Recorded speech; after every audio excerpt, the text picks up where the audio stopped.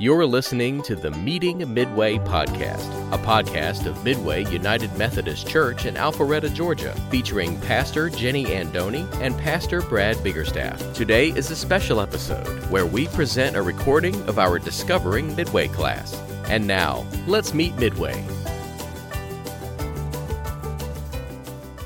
Welcome to part 2 of the Discover Midway class. Part 2 today we'll talk about theology and doctrine of the United Methodist Church. Really excited that we've gathered around these tables here. As I kind of mentioned to a couple of people earlier, I think one of the cool things about Methodist theology, about Wesleyan theology, we learned last week that we come from the thoughts and the theologies that John Wesley formed. I think one of the cool features of our theology is it is very conversational. It is very much about the people working together and tasking and going piece by piece through what we believe. Today, you've got 3 handouts, which we'll talk about, but we'll also kind of talk about the main features of our theology found within our Book of Discipline, which just simply is our kind of manual of what we believe. And then we'll also talk about the way of salvation, which is one of Wesley's core values, which is one of your handouts. We'll kind of talk about Methodist structure very briefly, just so you have an idea of it, and feel free to ask any questions on that, as well as we'll be talking about the church calendar and how that is an important part of how we live and breathe as Methodists. But today, as we start, I first wanted to quite simply start out with explaining what theology is. So theology breaks out into 2 kind of roots, theo and ology. So we have the study of from ology, and then we have theo, which is the Greek word for God. And so we quite simply have in theology the study of God. Our doctrines are matters by which the church gather together, work through theology, and then make statements of faith. They're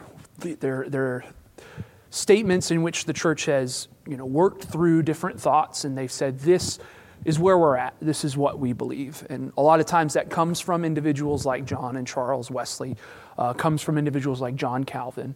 But a lot of times, like with we learned last week with the creeds and matters like that, it was large groups of people gathering together and establishing these doctrines.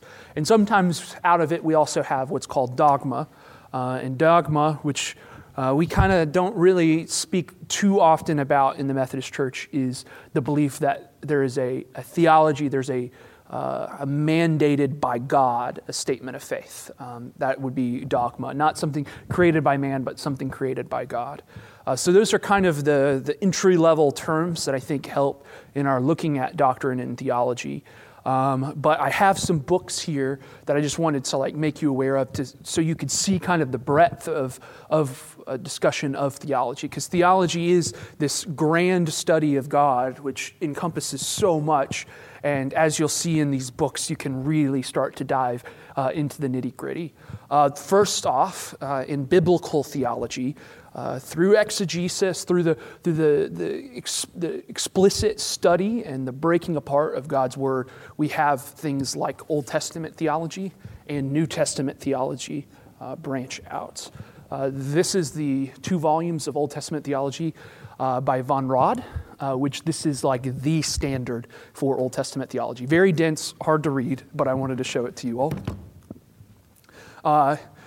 This is a Old Testament theology book as well from Terence Fretheim, who's one of the more recent Old Testament scholars. Tremendous book where he gives a very different perspective on certain theologies and certain aspects you get out of Old Testament. This is Frank Montera's New Testament theology, again, kind of a breaking down of the theology of God found in the Scriptures. And then you can kind of go into interesting directions. We have systematic theologies, where we have here, this is Robert Jensen's The Densest Book I Have Ever Read. So this guy, Karl Barth, wrote 26 of these books, I think it was. I think there's 26, I don't want to misquote. Tons and tons of these, though. Karl Barth, if I had all of the books, it would fill up this whole table of Karl Barth's systematic theology. Robert Jensen decided to put all of that into 2 books. So the densest books I've ever read. But systematic theology is really looking at and breaking down kind of these core systematic structures of thought of, our earliest teachings. So the doctrine of the Trinity, that would be something found in systematic theology, where you're gonna look at all of these different scholars and all these different pastors and all these different monks, their view on the Trinity, our view on Christ, Christology, the study of Christ. Again, same thing. You'll find those in systematic theology.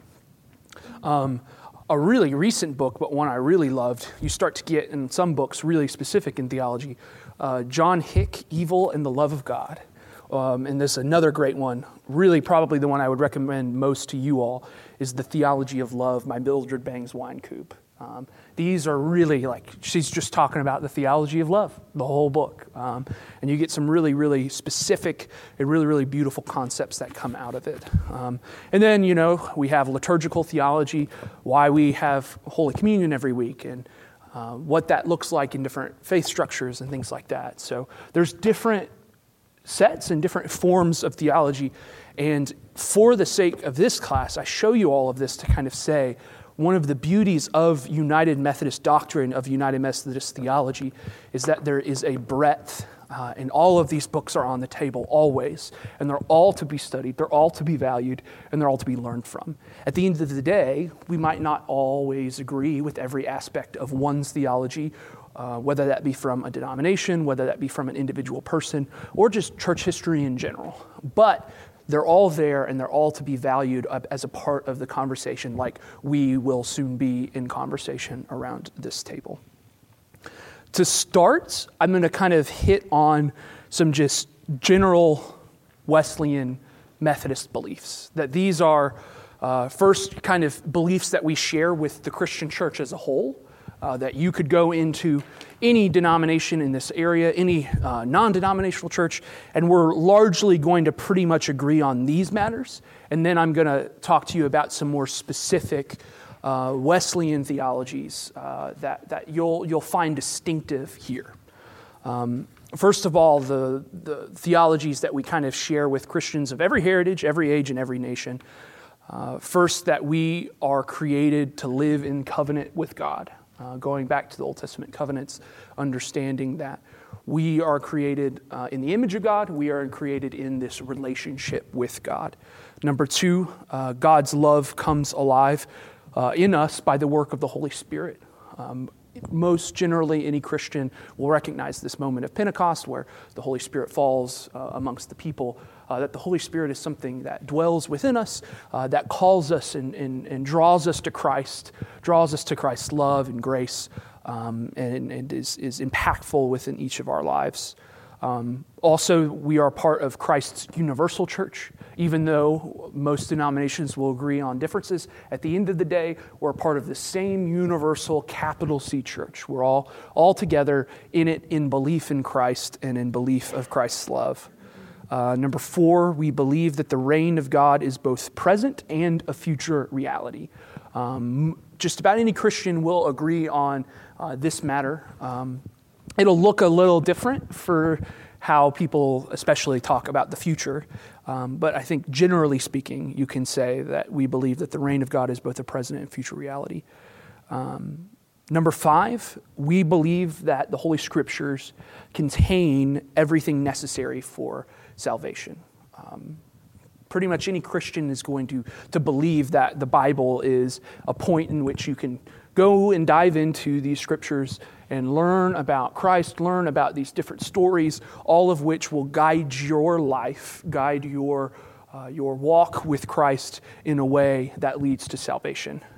Now, we can go ahead and talk about a big difference where Methodists kind of splinter off from other denominations is the question of inerrancy. Fancy term for whether or not we believe that the Bible is without error, or if the Bible has kind of some fallibility in terms of humanity creating it and writing it and things like this. So traditionally speaking, most Presbyterians, most Reformed, most Baptists will say that the Scriptures are infallible. Most Methodists will articulate that the Scripture is inerrant, it is infallible, in matters pertaining to salvation. So they make that distinction rather than leaving kind of an open door for a literal perspective of Scripture, where you have some Baptists who will, or some Presbyterians who will look at a specific Scripture and they'll say, well, the Bible says this, so this is the way it is. The Methodists open it up and say, there's matters of context, there's matters of translation, there's matters of, what manuscript does this come from? Is this from an early manuscript, a later manuscript, things over time? Things kind of, there's a classic example of the washing of Jesus' feet. That's one of the few stories that ends up in all four Gospels. But all four Gospels tell it pretty distinctively different. Now, is that a matter of all four of them were actually talking about the same thing, even though their order placement is different, even though the woman who washed the feet was different in each story? Or is it just a matter of different perspectives? There is some sort of fallibility, there is some sort of error in terms of the consistency between the four, but there is inerrancy, there is no error in what that story tells us. In the humility and the sacrifice that the woman has when she washes Jesus' feet. That tells us something about ourselves. It tells us something about how we are to live in a way that helps us live like Christ, helps us live in a way of salvation. So that's kind of, every Christian will say, the Scriptures contains everything necessary for salvation. You have some that might take a further step than we do. Sixth, we believe that the church is one in Jesus Christ. The church is the community that gathers together around Christ, who came into the world, took on flesh, was the living Word, who lived a life, who ultimately died to take on the sin of the world, but was resurrected to then allow us to live into that kingdom of resurrection, that kingdom of God, that we can die to ourselves, live into Christ, so that we no longer live in sin any longer. These are kind of core beliefs that we share with the church abroad. Now, interestingly, Methodists have distinctive emphases. We have things that we hold prominent, and some pastors in the Methodist Church can kind of emphasize these a little differently. There can be different perspectives within this in very, very minor ways. But nonetheless, I think this is the first place to start in terms of looking at differences of theology. So let's grab our handout of the House of Salvation. Are you going to explain what salvation is? We're going to talk about salvation. That's why I have things here. Yeah. Something you said didn't come through clear, but later. I don't want to interrupt you. Okay. We will. So the way of salvation, which in this handout is determined as the House of Salvation. This is actually a United Methodist, I think it says down here, and maybe it doesn't. It's from a youth ministry kind of handout, but I think it's really helpful. It's actually the same image and the same resource that I was taught in my theology class. So John Wesley, in his creating of his theology, he looked at things within the church, and he was influenced by, Eastern thought in some ways. He was influenced by these German pietists, as we talked about last week, these people that were all about living like Christ. And then he was influenced by the Catholic Church and the Anglican Church, this much more, here's the doctrines that we have believed for centuries. And with all of that, he kind of molds over a long period of time, for most of his life, this kind of distinctiveness in his theology, which we call the way of salvation. Within the way of salvation, the House of Salvation, as your handout puts it, the first thing to note is the doctrine of prevenient grace. Now, prevenient is a fancy word that we don't really use anymore in common English, but simply prevenient grace, all this means, and that word prevenient, is that this is the grace that comes before us, whether we recognize it or not. So this is the belief that from our infancy, God's grace being this gift of love, this gift of abundance, this gift that overwhelms us in a way in which we don't deserve. This grace is given to us from infancy. In the Methodist Church, when we have infant baptism, for example, how this plays out is we recognize that infant baptism is a means of prevenient grace. There is justifying grace, which we'll talk about in a second, within that moment as well. But for sure, it is this God's grace is already working in this individual. This also plays out very distinctively in how we view missions and how we view working within our community. You'll have denominations that don't have a doctrine of prevenient grace. It is their belief that we are to take the gospel to the world, we're to take it to them. They don't have it already. I'm bringing the scriptures, I'm bringing the story of Jesus so that you can become saved, even though you don't have this yet necessarily. That's kind of the mindset in a lot of ways. Within the Methodist Church, the mindset literally is the grace of God is already active everywhere before we even get there. So our missional mindset's shifted, and that when we go to a place, we're going and already participating in the grace that's already there, which is an amazing mindset and an amazing thing. It is the genuine belief that God's already there, and mission is us going into or participating with God already being there, which is a beautiful, beautiful thing. The second part of the way of salvation, or I guess I should say, this prevenient grace is an important mindset to start with because it is genuinely the belief that God's grace works in everyone. God's grace is going to touch every person that is born into this world. And then we reach this kind of second part, which is justifying grace. Other denominations have called this like the sinner's prayer, the moment where you knew Jesus came into your heart, your baptism moment for some places. In the Methodist Church, we recognize that this kind of justifying moment where salvation becomes a reality, where you know that you have Jesus within you, that you are saved by Jesus' blood, and that you are saved by the cross, that you live into the resurrection, into eternal life, this justifying moment. We recognize that this is in part within infant baptism, but also for those who maybe weren't baptized as infants, this is something that comes later on in life as well, through recognition and those matters. Justifying grace, quite simply, is that kind of recognition moment. Within New Testament, this is kind of articulated and seen within individuals being baptized. Same within the life of Jesus, but also post-Jesus. That the baptism is kind of actually the image and the sacrament of experiencing and recognizing the justifying grace in one's soul. The last part of this kind of Wesleyan way of salvation is sanctifying grace. Now, this one is very distinctive, like prevenient grace, to the Methodist theology and to the Methodist Church, because there's a lot of churches that do not believe one can experience any aspect of sanctification, which is simply like the purifying, the Christian perfection, the perfecting of Christ within you. This is this thing that you grow into, that you become a more perfect person in Christ over time.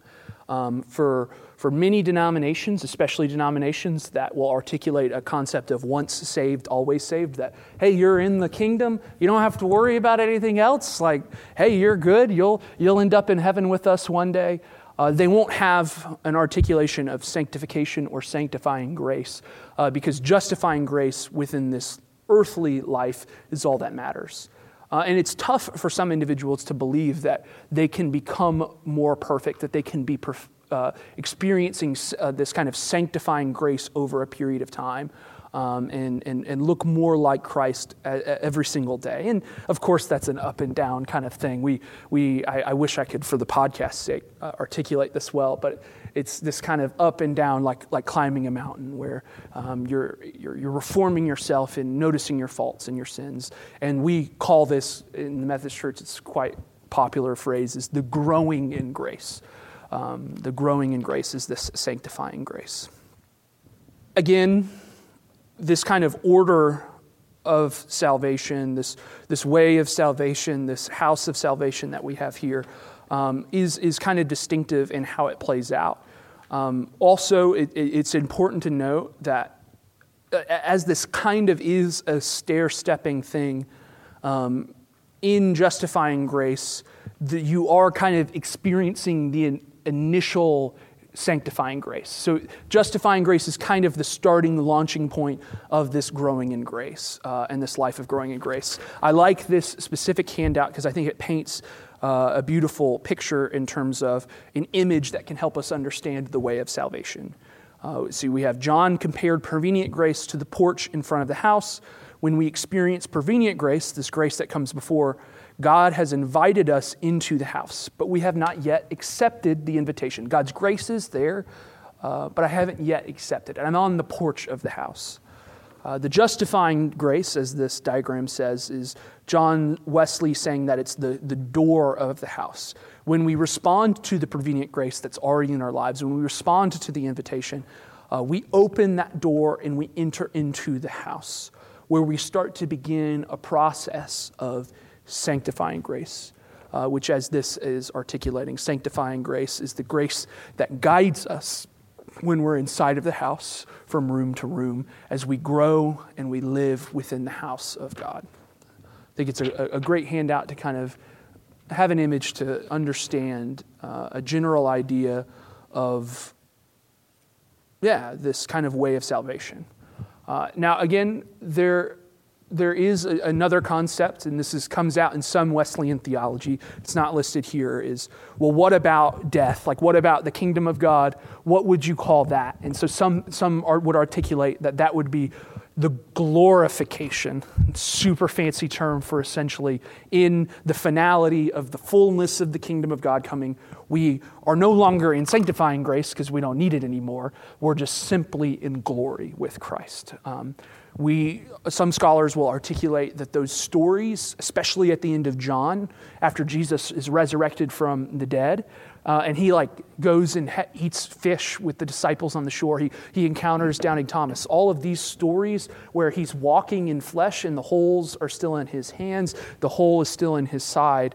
These are stories where we're articulating that Jesus has been glorified in its entirety, and we're kind of starting to catch a glimpse of what our lives in glory will look like, which is cool. Some will articulate that this sanctifying grace piece only comes in death as well, but that is not what we believe as Methodists, that we believe in our justification, we begin that process of growing in grace, living into the sanctifying life of Christ that just makes us gradually more perfect as we live with Christ.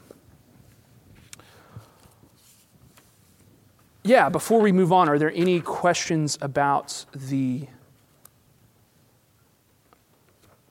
way of salvation in the house of salvation? Maybe not in the house of salvation. When I think of grace, although grace I said could encompass more, there's only one way. We're not working our way into salvation. It's a gift of God. Mm-hmm. So I think just the wording is a little bit different. Does the Methodist Church, and as far as my understanding of it is, along with other denominations, that you are saved by grace through the blood of Jesus Christ, that there's no other way. Mm-hmm. There's only one way. Yeah, no, and there's no fallacy, maybe there is a story, but as the way to salvation in the Bible, there's only one way, and that's through Jesus Christ. Yeah, it's a great question about how we kind of recognize this grace in this way, or manifesting specifically in Jesus, which is exactly what we would articulate, especially this prevenient grace, this justifying grace, all of it. Only is available, only is something that we can experience because of Jesus, because Jesus came into the world, took on flesh like our own, died for our sakes, and was resurrected and defeated this death, defeated the sin of the world so that we could live by God's grace, by Jesus' sacrifice. It is that embodies the grace in which we can then live into being changed through justification and justifying grace, but also experiencing grace on the early end of things preveniently. But even also, it's what enables us to become more perfect and become more like Christ. It is only that allows us to do so. Our living into the way of salvation is our living into that act that manifests. When you're saying living into the way of salvation, I am saved. Jesus could be my Savior, and I don't, not to put judgment on everybody, but not my Lord. And the sanctifying grace is where I think of him is that he's Lord of my life now. He's leading me to grow more in him. But my salvation is when I believe that Jesus Christ died for my sins, and nothing that I could ever do would ever, as long, if I accept him as my Lord and Savior and believe that he died for me, and it is his gift that I am going to heaven, that I will have eternal life, that is one thing. And hopefully, because of that, I'm so thankful that I will have sanctifying grace because I love him, he loves me, but it does not have anything to do with my salvation. Whether I make him Lord of my life, hopefully I will. But some people don't. But yet they believe that Christ died for them and that they're saved through his grace and through nothing else. So I can't work my way into salvation. No. Salvation, justification is manifesting within us only because of Christ's sacrifice. The sanctifying is it's that initial that occurs in that salvation moment. There's this initial where we start to begin to whether we articulate it or not, where we start to live like a way where God is the Lord of our life, Christ is the Lord of our life, and then it is it is that continuation of living more like Christ. Quite simply, this is the best way to put it. I don't even know why I didn't say this earlier. Sanctification, to truly live a sanctified life, it is to follow the two greatest commandments of God, to love God with all heart, soul, mind, and strength, wholeheartedly, and then to love neighbor as self. If you do those two things, you'll live a sanctified life.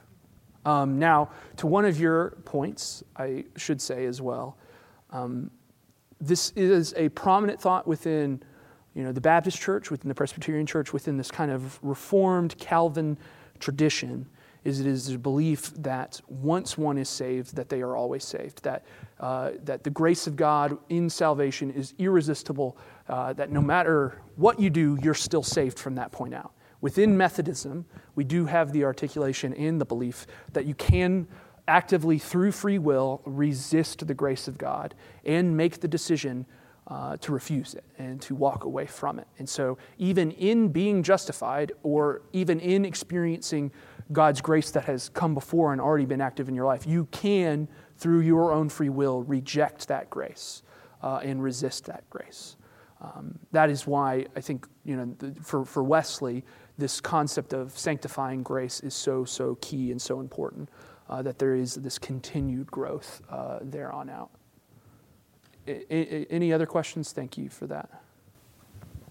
But I think we have to change that, because there are times in people's lives where, say something really horrific happens, and they can say to God, I hate you, I don't want to do that, but I think God understands that that's like something to do with what's happening in your life. It's not a real rejection of God that is heartfelt.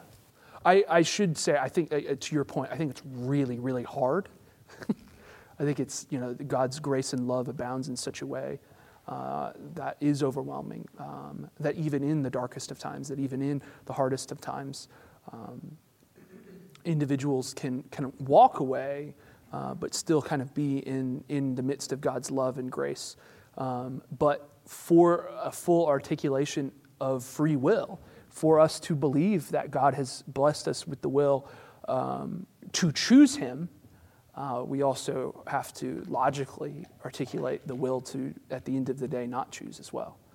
Even if one has chosen before, that you could say, this isn't for me. I think it's a really hard thing, and I don't know if I can think of any practical situations where I would articulate anything like that's happened.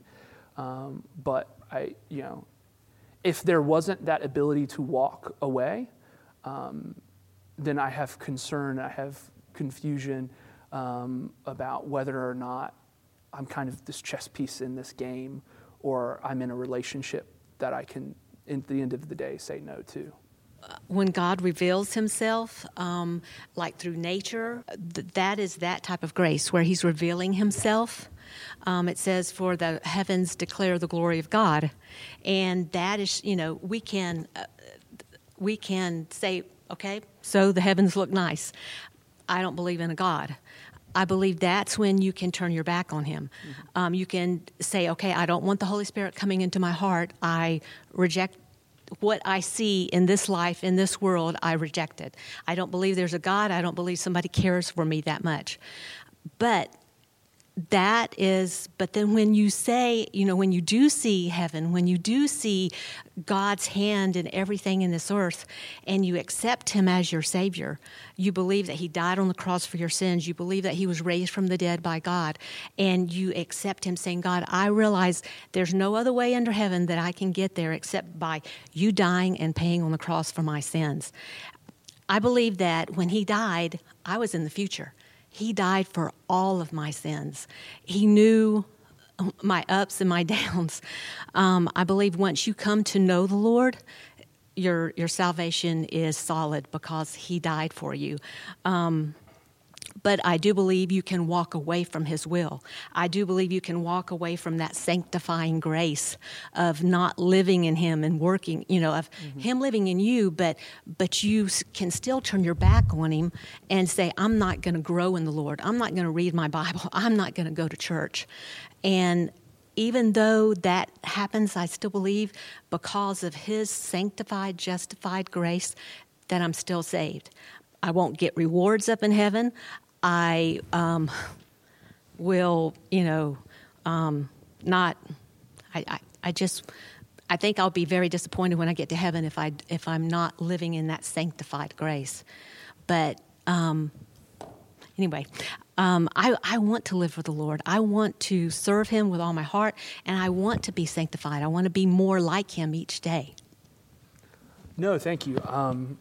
That thought of not being able to, lose one's salvation in justification is it is that, there's this irresistible nature of God's grace. And once you achieve that salvation, you've always achieved that salvation. Again, according to Wesley and according to kind of this way of salvation and how we believe it within the Methodist Church is, one could lose their salvation, especially if one lives a life that is just completely absent of God, even after accepting Christ into their heart. There's this great N.T. Wright book, What Do You Do After You Believe?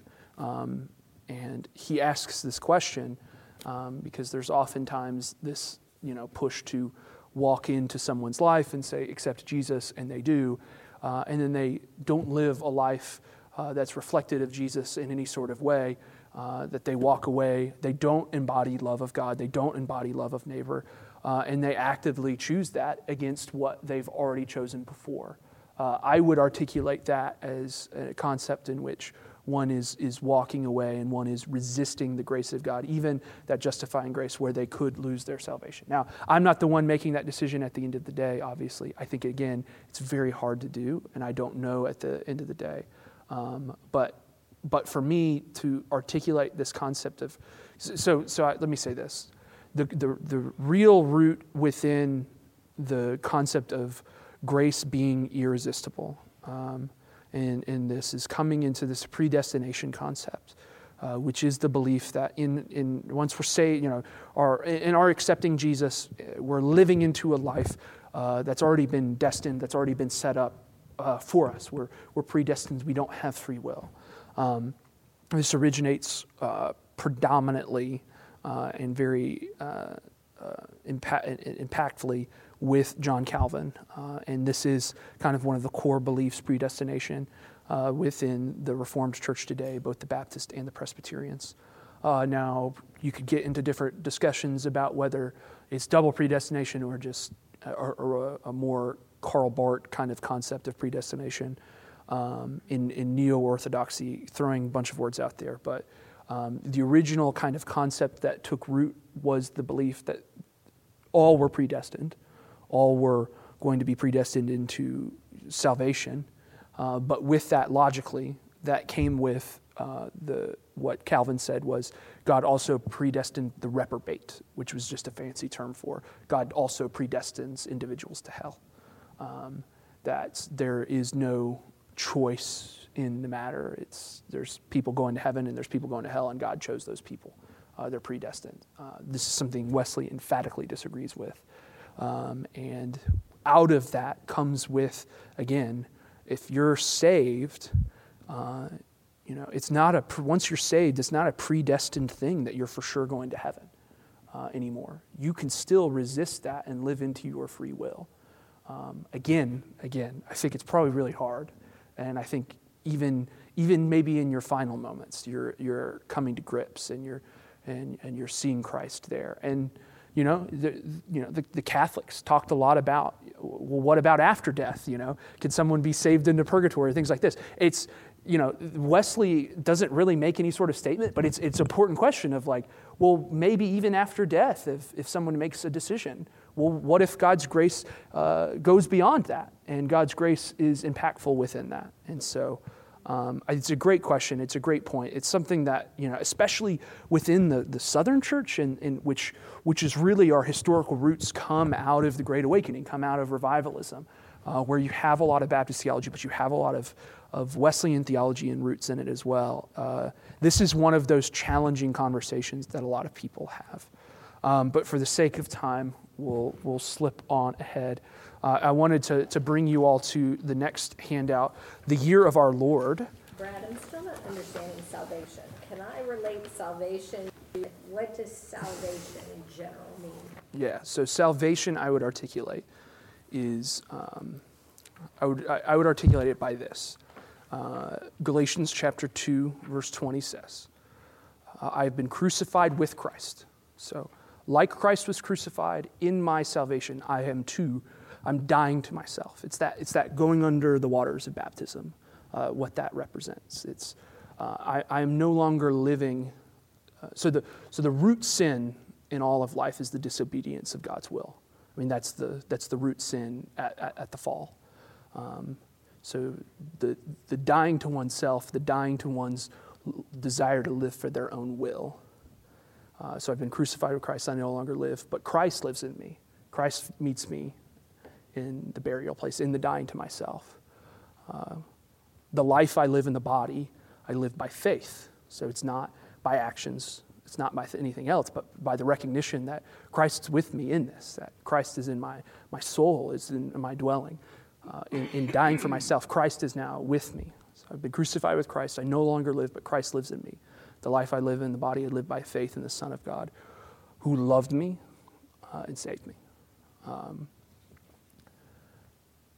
2:21.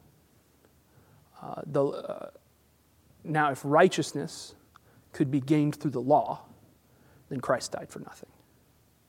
I always like to throw that in there, because again, it's not by your own actions or wills where you're punching a ticket.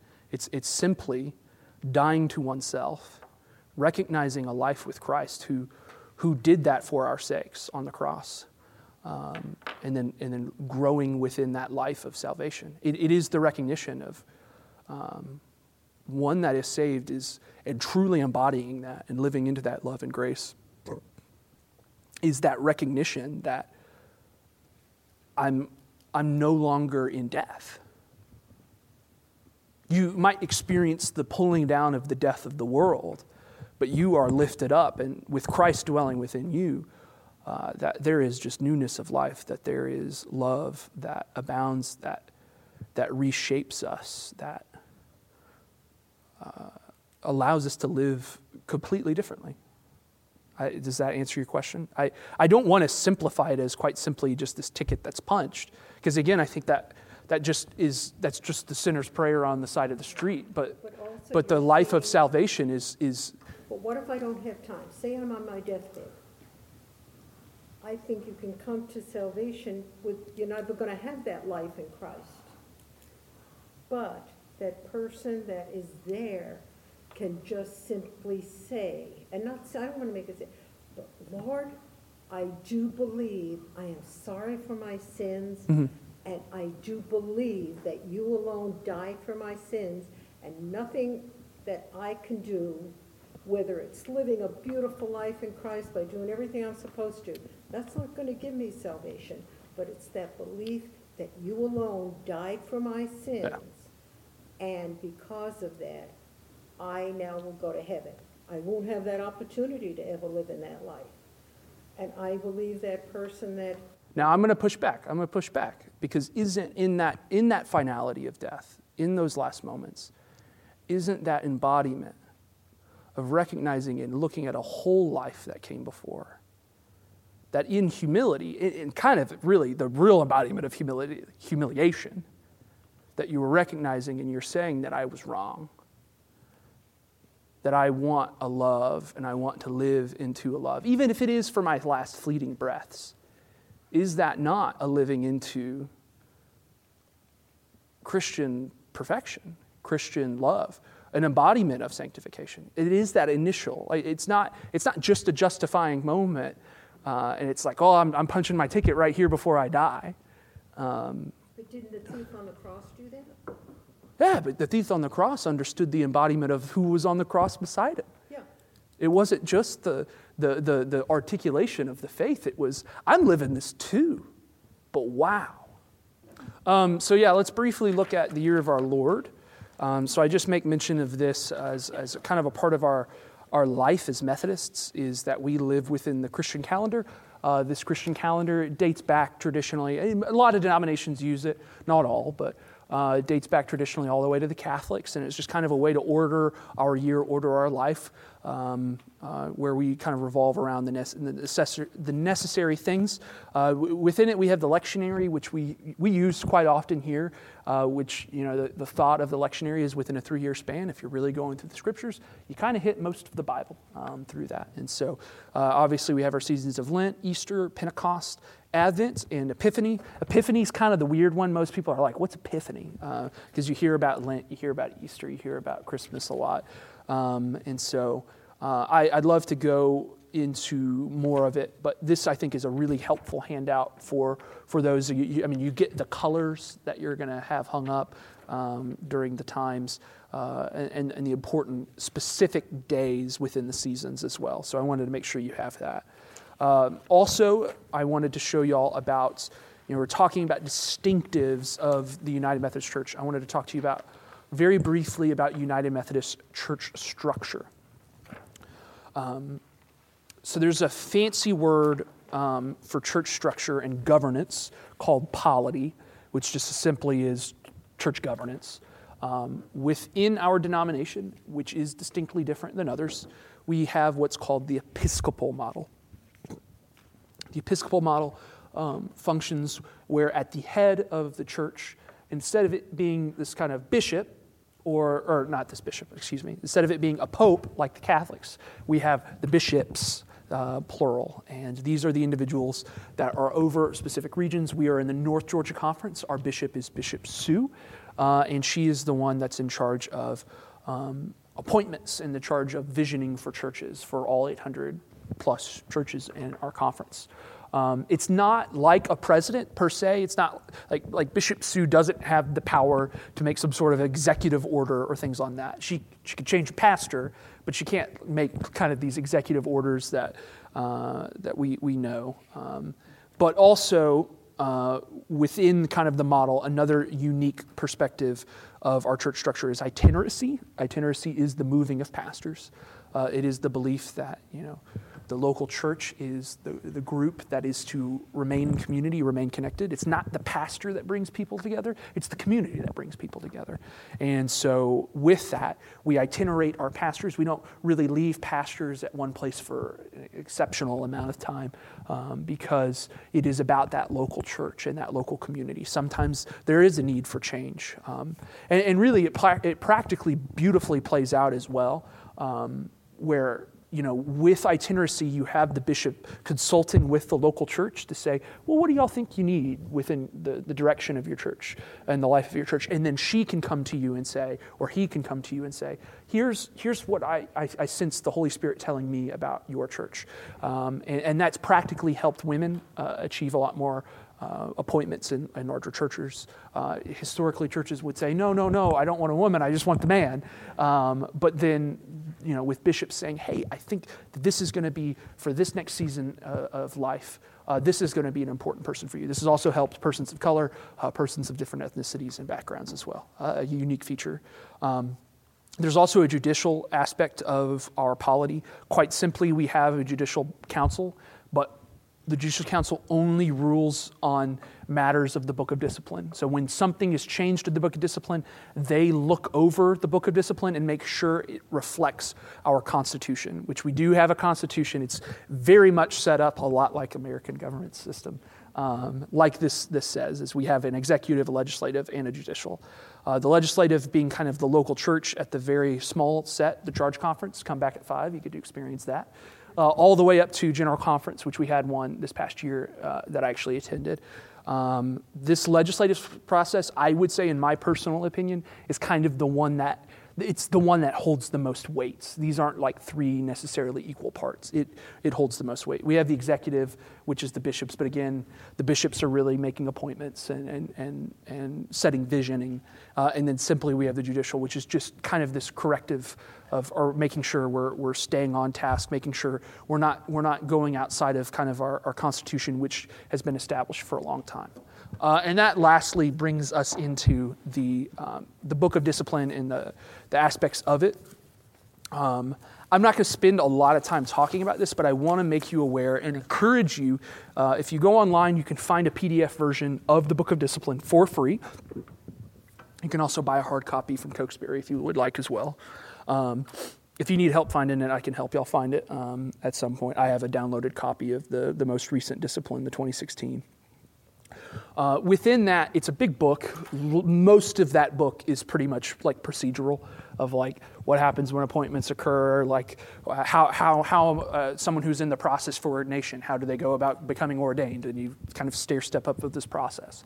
That's what most of it is, but kind of after the first portion of it, we hit a portion on doctrine and theology. And within that portion, I just simply want to say it breaks down into 3 parts. First, the history of our doctrine and our theology. Really interesting, very much worth a read. It's very easy to read, about 10 to 12 pages, where you can kind of understand the development within Methodism, the history of our doctrine and theology. The second portion is our actual doctrines, listed in order. They have remained the same back since the early Methodist Church. They have not changed. That was a part of the establishment of it. It says, we're not changing the words on this. This is the way it's going to be.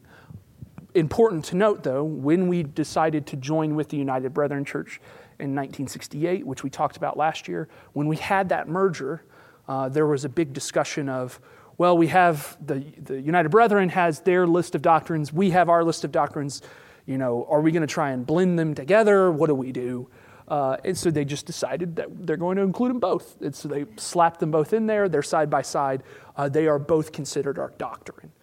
Within that as well, there's like a little addendum on the bottom there that kind of lists off other resources of saying these are our core values of doctrine as well. One of those being John Wesley's sermons. So it lists off some sermons of like these are our aspects of core doctrine. So look at that addendum as well. But that's the middle portion. And then we get to the last section, which is called the theological task. So this kind of, I'm trying to bring it all back around to where we started. The theological task, quite simply, again, in the study of God, the theological task is the tasking of our doctrine, the tasking of what we believe. So in the theological task, we are to approach all things within a lens of the Wesleyan quadrilateral, fancy name for looking through the lens of Scripture, first and foremost, but also looking through the lens of tradition. What has happened before? Where are we going? Looking through the lens of reason, so thinking through this logically and reasonably. And then lastly, looking through the lens of experience. What does our context today say? What does our life experience say about this? And so the theological task, it's a really rich section. I would encourage you to read it. The theological task is the looking through our theologies, even the ones that have stood the test of time. It's tasking those still. It's looking at it. It's looking at it in terms of the change of our context. I mean, we wouldn't change as a Methodist church. We wouldn't have included in the 50s the ordination of women if it wasn't for the fact that we continued to task our theology based on Scripture, based on reason, based on tradition, and based on experience. It's why we sit at a table and we have conversation about theology where we're all working on an equal playing field. Yes, we have these emphases, we have these distinctive aspects, but we're all working through this together. It's not a list that I'm going to give you and say, memorize these. These are our doctrines. You have to say them this way. Our theological task, which is coupled with our doctrines, which is coupled with our history, all those things together is the mindset and the way that we approach the study of God. It's a really beautiful, really unique way of looking at it compared to a lot of other denominations, a lot of other faith structures in the past. I'd encourage you to spend more time looking at it. But just remember, in looking at it and in seeing those different sections, in approaching the theological task, what we are to do as Methodists, what we are to do as Christians, is to live like Christ, to ask the necessary questions, to reflect upon life in a necessary way, a diligent way, an explicit way, so that like what we're doing here around a table, is that we all keep each other accountable, we all reflect in an accountable way, so that we can live in love, so that we can live in loving God wholeheartedly and loving neighbor as ourself wholeheartedly. And in doing that, I think tasking theology is the best route. It's why I'm United Methodist, to take things again to task, to reflect constantly, to be open-minded, to experiencing the changes of the world, the shifts of the world, but understanding our tradition, understanding our scriptures, how you have dialogue in that way. I think it's a beautiful, beautiful concept. Are there any kind of final questions on that? If you have any questions about polity, or you have questions on that structure within the Book of Discipline. Could you give a couple of, just one or two examples of whether these things are tasking?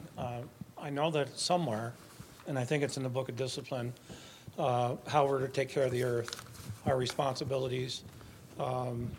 I can't think of other ones. There's probably things on marriage and sex, and those are the types of things, along with a myriad of many others, aren't there? Yeah. That fall under that. So we have something called the social principles, which change quite often. It's a great example of a theological task. It's a great example of looking at our doctrines that we have before, but looking at our context of today. There's always social principles that are kind of added. There's some that are reapproved, those types of things. But it is talking about exactly what you're saying of, when new questions arise, how do we task it? Like when eugenics pops up, like what do we, if we don't have a theological task, if we're just looking at a little form answer, but it's not addressing the complexity of the question to begin with, then what are you actually doing in theology? Well, as Methodists, we have a task in which we really formulate and we really put forward principles, these types of things really with intention.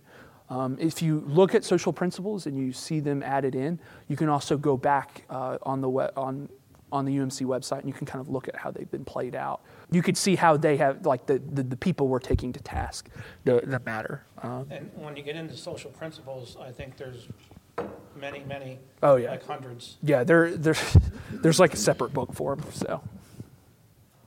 Also, could you briefly tell me some difference between the College of Bishops and the Council of Bishops? Ooh, bringing me back to my polity class. So the Council of Bishops are all of the bishops. So That's like every bishop around the globe, even retired bishops. That's all the bishops. The College of Bishops is like a subset of bishops that were selected for the subset of whatever is needed for that. I have to look at the discipline again because... But isn't it the council that makes the quote final decisions? No. No. All final decisions of any sort of change within the Methodist Church is made by the General Conference and the legislative body, which are delegates, which are clergy persons that are elected, and laity that are elected in equal number. So it's both laity represented and clergy representative. That is the group that at the end of the day makes decisions. The bishops really actually don't make decisions except for matters of appointment and vision. Okay. Any other questions? Oh, you're fine. Yeah, it's not like a pope who's like over here and is like, I'm making the final say on this. No. It's a very American. It's very, very American. It is this. We have a legislative. The people have the voice in this. And so for how this kind of plays out, we have a general conference coming up this coming summer. This past summer, we had our annual conference. General conference occurs every 4 years. Annual conference within the North Georgia Conference occurs yearly. The year before a general conference, the annual conference elects the people they send to general conference. Each conference gets a specific amount of people depending on their size and their membership, the amount of churches, and then in equal parts, laity and clergy are elected to be sent to general conference. So for this past year, we had 11 laity, 11 clergy selected to go represent the North Georgia Conference for general conference. There's also what's called jurisdictional conference. It's not listed there. Quite simply, all you really do at jurisdictional conference is you elect new bishops. Bishops kind of rotate out on quadrenniums every 4 years. They can kind of go for 2 quadrenniums. They can get moved around, those kinds of things. But the jurisdictional conference, which is also every 4 years, it falls on the same summer as general conference. That is the same amount that you send to general conference, but you send to jurisdictional. That is handling the matters of electing bishops within your jurisdiction, which is in your region. So we are in the southeast jurisdiction, so it's just southeastern states. Like if they're in the SEC, they're, well, except for like Missouri, but if they're in the SEC, you're pretty much in the southeastern jurisdiction. Any other questions? Yeah, that was a big shift. Really, kind of occurred within the 30s. There was a denomination, the Methodist Protestants, that split off because they wanted laity representation. They were like, these bishops were making decisions on each individual local church. And so they said, we want laity representation. And kind of just as Methodism evolved, especially within America, they were like, no, we want laity representation.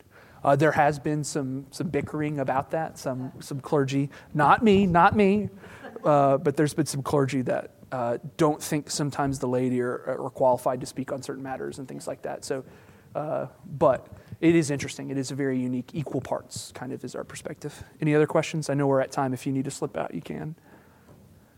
What's the functional difference between the superintendents and Yeah, so the superintendents, each conference is going to be broken down into smaller pieces. We're within the Roswell district. Our DS is Doug Thrasher. The DSs are selected like the clergy are selected by the bishop. The bishop creates their cabinet, and all the DSs do is they manage the appointments within their little area. So in the Roswell district, there's over 100 appointments, might be just under. They have to be the ones, because the bishop can't logistically do all 800 appointments. So she needs help in making those appointments. So the DSs are really, again, setting appointments in consultation with the bishop. The bishop is the one at the end of the day putting the stamp down, this is where this person is going, but the DSs in consultation are kind of the ones who are shifting. So I think we have 12 districts, 11, maybe 13. They're all kind of working together as a cabinet with the bishop making appointments. They don't hold the same kind of visioning power and structure for the denomination or for the conference as a whole as the bishop would. Any other questions? The structure stuff is really like, unless you really love it, you really don't have to worry about it that much. Like, because it can get really complicated. I'm only newly Methodist for like 3 years, and I still don't understand all the structure stuff quite yet. So, and I have to go through a process for ordination, which is, I would like confuse you even more. Of like, I still have like 5 more years before I could get fully ordained. So it's just a very complicated process of things. You've been listening to the Meeting Midway podcast from Midway United Methodist Church. The doors to our community are open to all, and we invite guests to join us at our services on Sunday. We have a traditional worship service at 8:30 a.m. in our historic chapel, an acoustic worship service at 9:45 a.m. in our historic chapel, and a contemporary service at 11 a.m. in our modern sanctuary. For more information, check us out online at midwayumc.org. Thank you for listening, and we'll see you soon.